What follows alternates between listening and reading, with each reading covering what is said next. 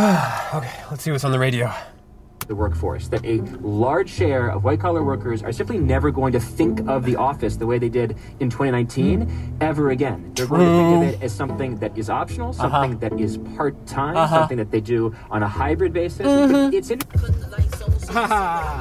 it worth it? Let me work it. It's too early for this. Don't want to work. I just want to bang on a drum all day. Give it to me, Todd.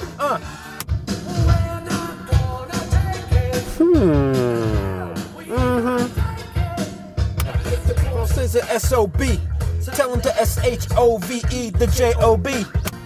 Turn it up, man. Yeah. Now I'm free. Yeah. Hey, free falling. It's the future of. Yeah. It's the future of. It's the future of. It's the future of work. On Today Explained, I'm Sean Rameswaram. Last week, we focused on white-collar work, the future of the office and how to make remote work more functional, maybe forever. This week, we're going to talk about a very different kind of work, gig work. It's a phrase that was hardly even used a decade ago. Now, something like a third of American workers do gig work. A third. Modern gig work, the stuff tied to apps on our phones and laptops, has kind of reshaped our cities, our counties, our country, the world. And on the show today, we're going to ask about the growing pains of that revolution and try and figure out where gig work might be heading next. And we're going to start in New York City, where delivery workers for apps like Uber or DoorDash are everywhere. There are 65,000 delivery workers in New York. You can spot them on their e-bikes cruising at top speed, faster than pretty much anything else on the street. And this summer, New York's delivery workers kind of figured out how much muscle they had, and they flexed. Josh Jezza wrote about it for The Verge. Food delivery has existed for a long time in New York, but it used to be that delivery workers worked for a restaurant. Hello, thanks for calling Mario's Pizza. Hello. And it would be a restaurant that kind of specialized in delivery. You know, canonically, it's your pizza place, your Chinese restaurant. We gotta get something. I don't want to go to that meeting on an empty stomach. Let's get some Chinese. You want to order? All right, but then we gotta get some work done. And they employ a few delivery workers who they'll send out in, the immediate vicinity to the neighborhood. And that was the way it was until the 2000s and then especially the mid-2010s. What happened then is you got these apps like DoorDash, Caviar, Postmates. A new company called Seamless is transforming the food industry one click at a time. And they promised not just delivery online, like online ordering, which had existed for a bit, but delivery from anywhere. Let's say you have a large beer, liquor, or wine order. Now, in D.C., there's an app for that. Drizzly, an alcohol delivery app. They had their own workforce. They had their gig workers. And so you could order something from a restaurant that didn't offer delivery or was miles away, and they would dispatch a worker to bring it to you. All these companies are part of the new world where everything is at your fingertips everywhere you go. And so this meant, for customers, it meant unlimited choice. It was amazing. For workers, it meant they were no longer tethered to a restaurant, so they no longer had shelter. They also had to be plugged in all the time because they needed to get the work. So they had to have a smartphone.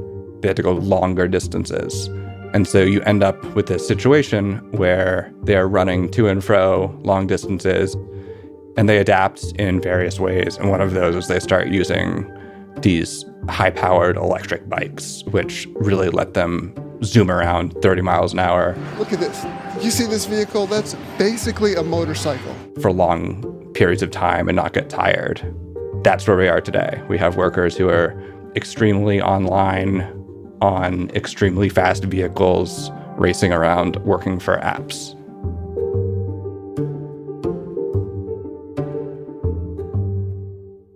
And beyond this changing how this kind of work looks, it fundamentally alters the economics of it, right? You could be zooming across town to deliver like some McDonald's French fries that cost like $2, right? That's right. All these apps are subsidized with billions in venture capital money. So it doesn't have to make economic sense to deliver French fries 3 miles away. So the workers end up with all these orders that are a restaurant never would have allowed you to make before, like a single order of fries or some chicken nuggets or one coffee or something like that.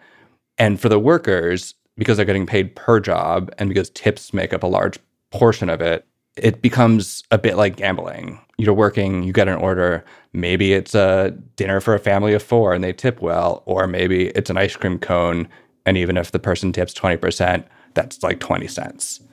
And so they're barely getting by, if getting by at all, and they have to work extremely long hours. Most work 6 days a week. A lot of them work 10, 12 hours a day just to be able to survive.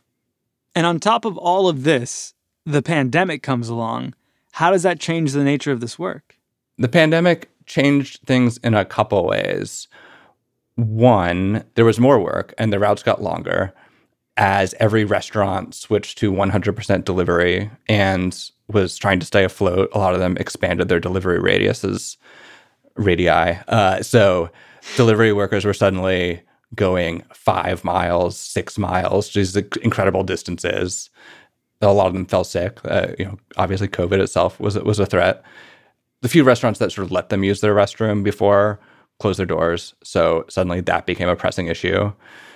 And robberies, especially recently, because they're riding around, $2,000 vehicles, they've become a target for thieves who will often violently attack them for their bikes. And at the same time that the job was getting worse, the city, the apps, everyone was calling them heroes and talking about how essential they were. We turn now to some of the unsung heroes of this pandemic, the delivery workers who have kept our lives running as we safely hunkered down. And I think the combination of those two things really galvanized the delivery workers to start bringing their working conditions into line with that rhetoric.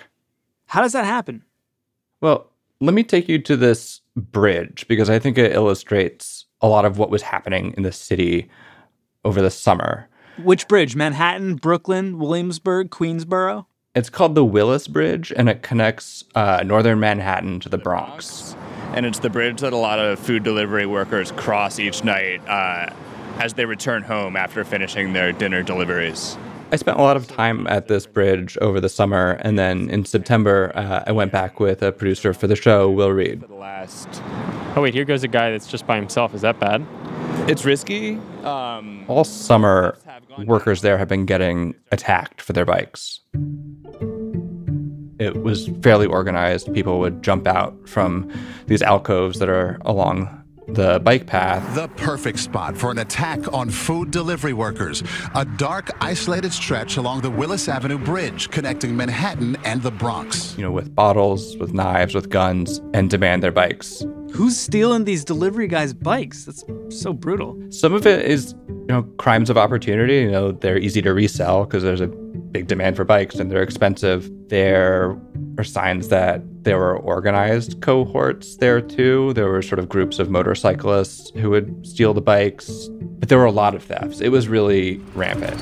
In a recent survey, 54% of delivery workers, many of them immigrants, reported being robbed, and 30%. And so this bridge was a particular hotspot. And last summer, some workers who live nearby, who had started a Facebook group, partly in response to the thefts, formed kind of a night watch. They stood on the corner, they flagged down delivery bikers who were coming home, told them to cross in a group.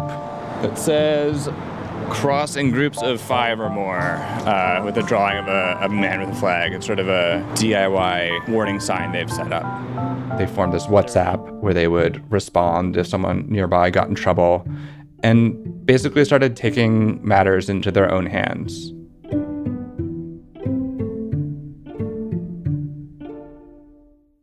That's where I met Juan Solano. He said he'd worked every job and he liked delivery the best. Hacer construcción, intenté jardinería, intenté limpieza, intenté todo. Y entrega de comida es más peligro, pero me gustó. No sé.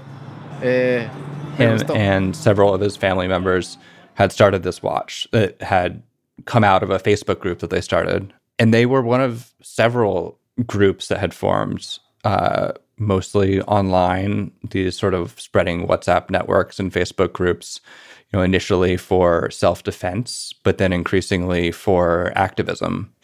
The background context of all this, sort of why they felt they needed to take matters into their own hands, is they'd really been struggling to get the police to respond to these thefts. If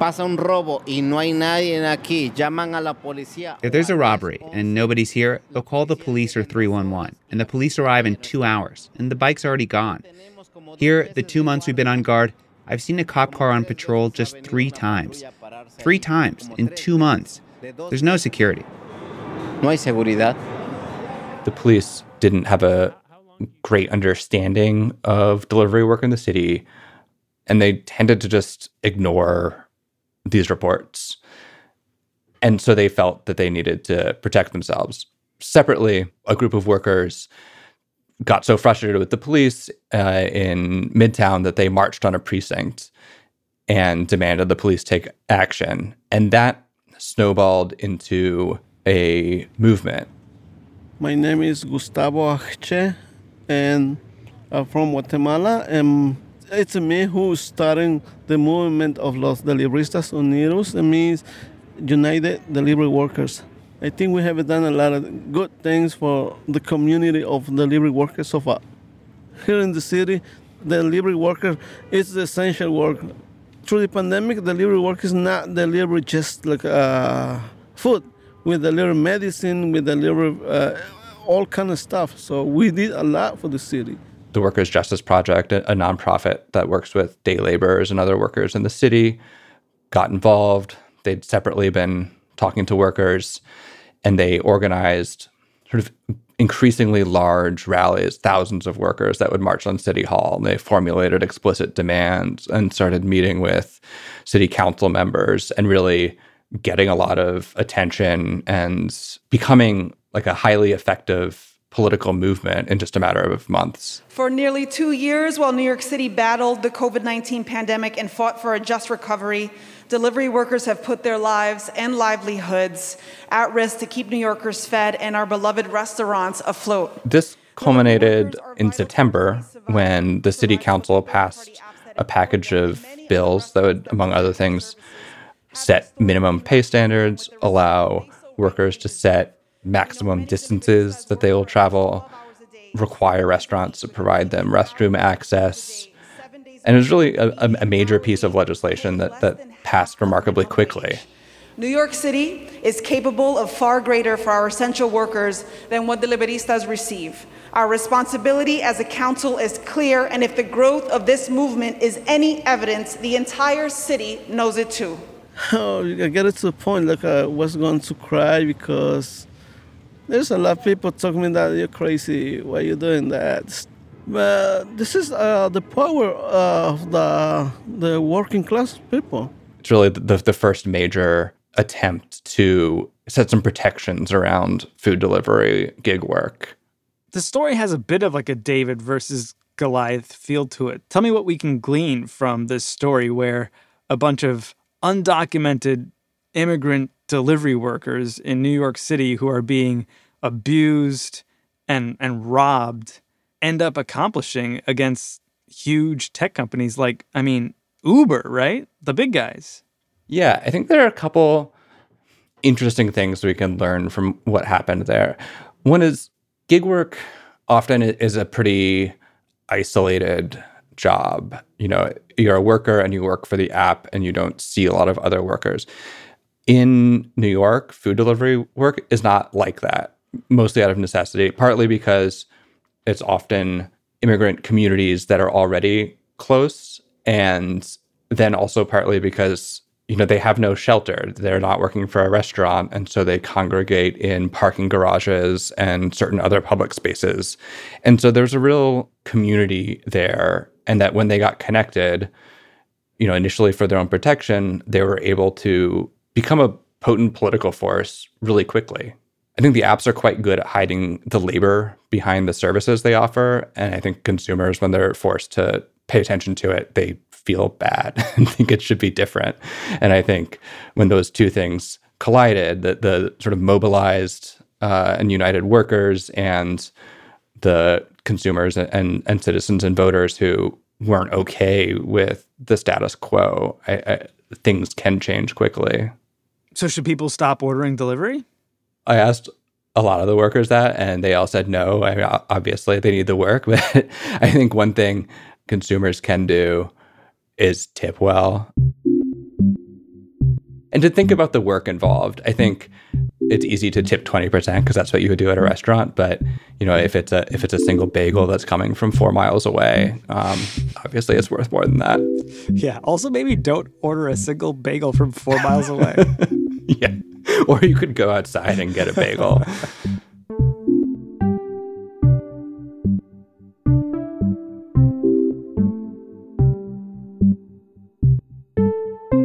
We're going to hear about some sponsors, and then we're going to zoom out and see if gig workers outside of New York City are feeling empowered too.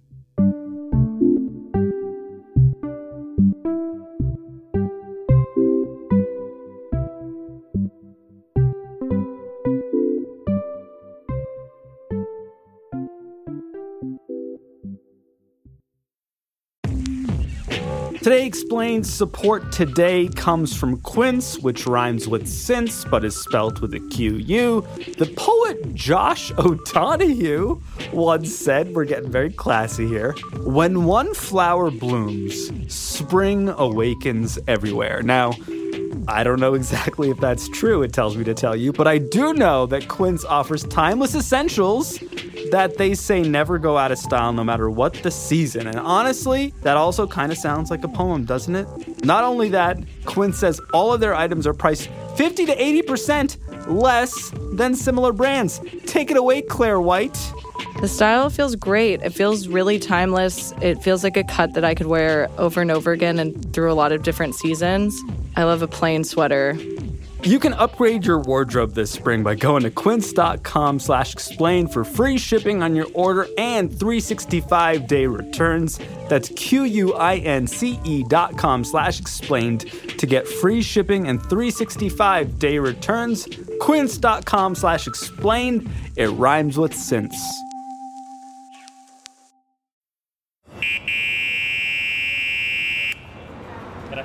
Hannah Johnston, you researched the gig economy at Northeastern University. How's it changed during the pandemic? Has it changed during the pandemic? It sounds like delivery workers achieved some incremental change in New York City.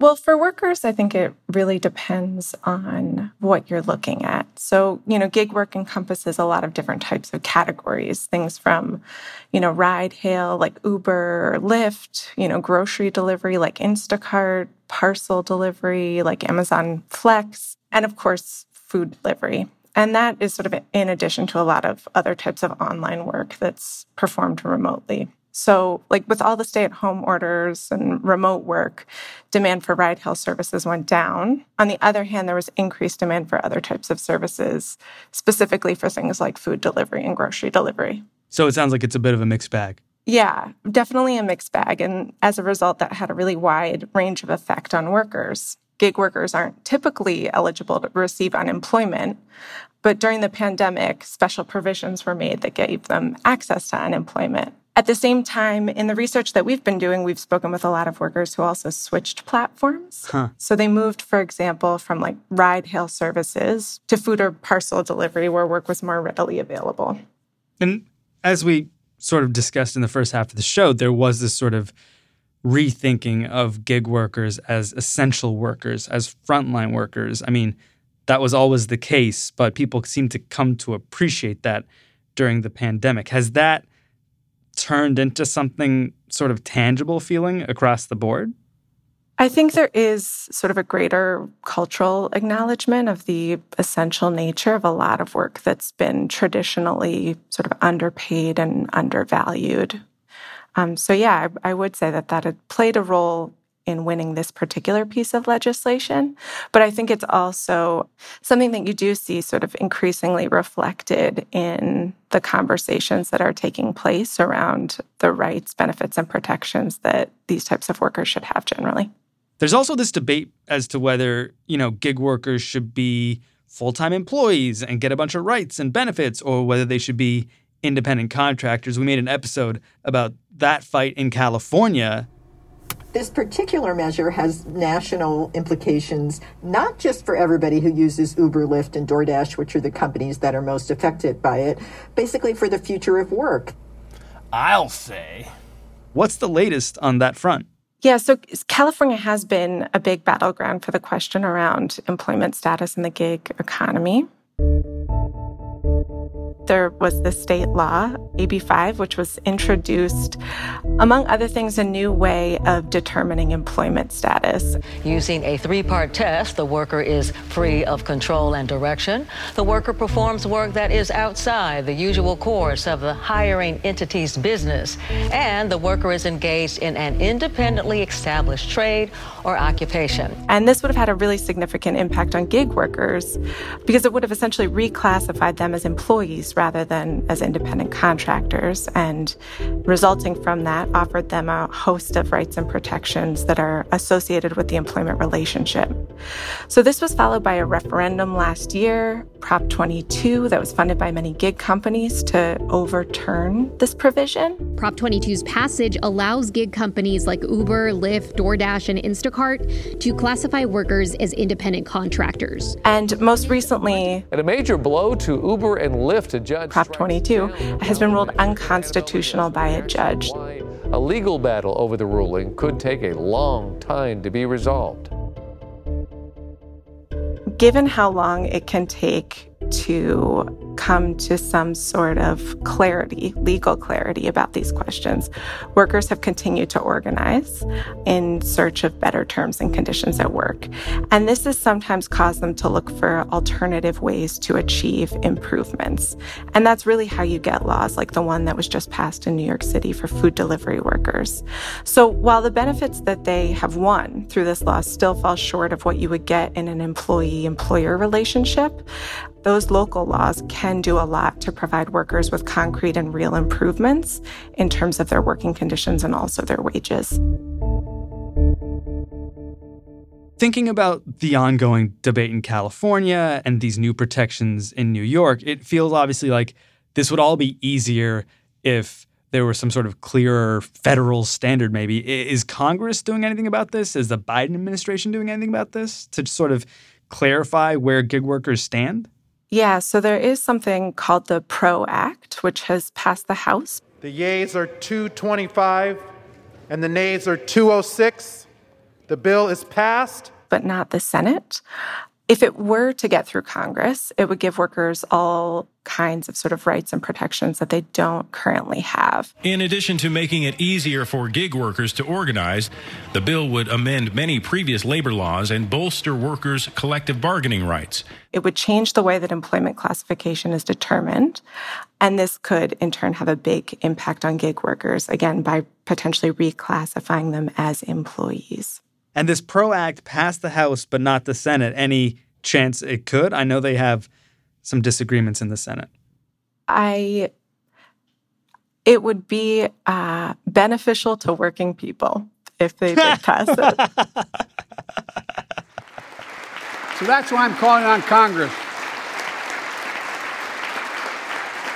to pass Protect the Right to Organize Act, the PRO Act, and send it to my desk so we can support the right to unionize.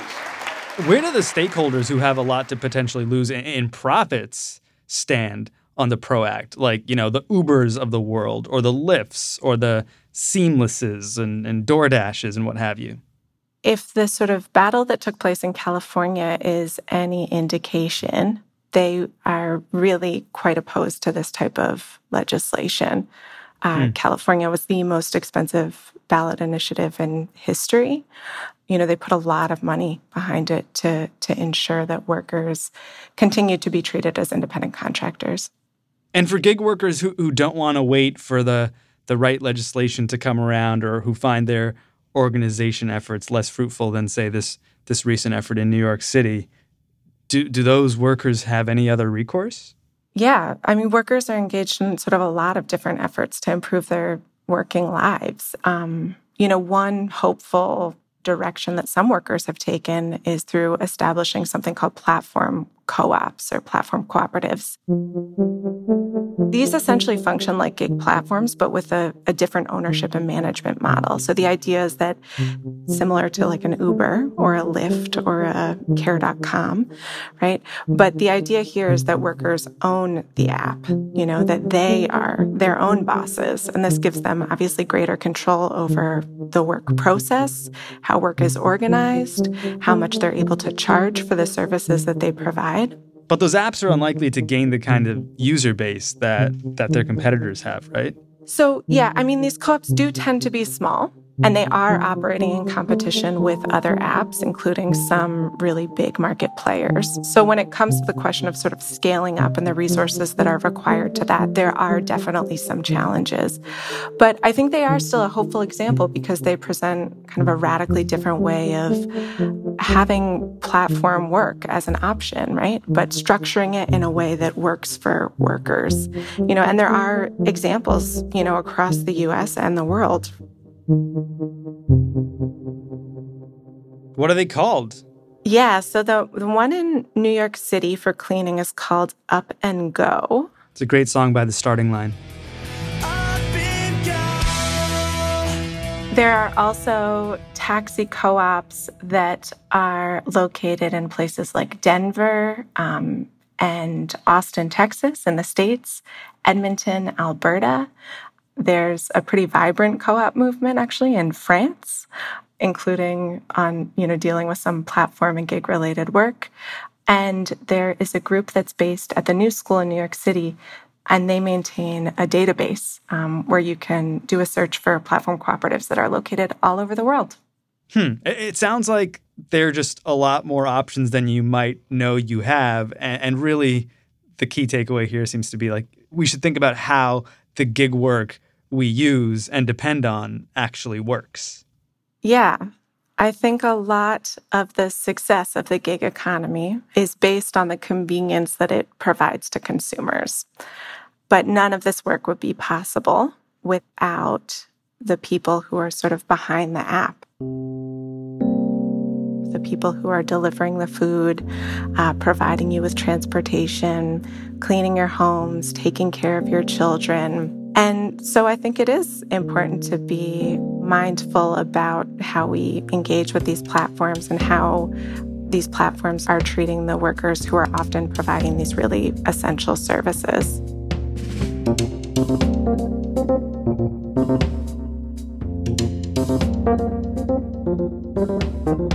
Hannah Johnston is a postdoctoral researcher at Northeastern University. Special thanks to Salma Aguilar for her help with today's episode.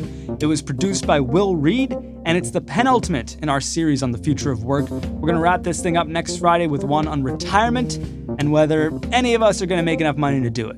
Stay tuned. It's Today Explained.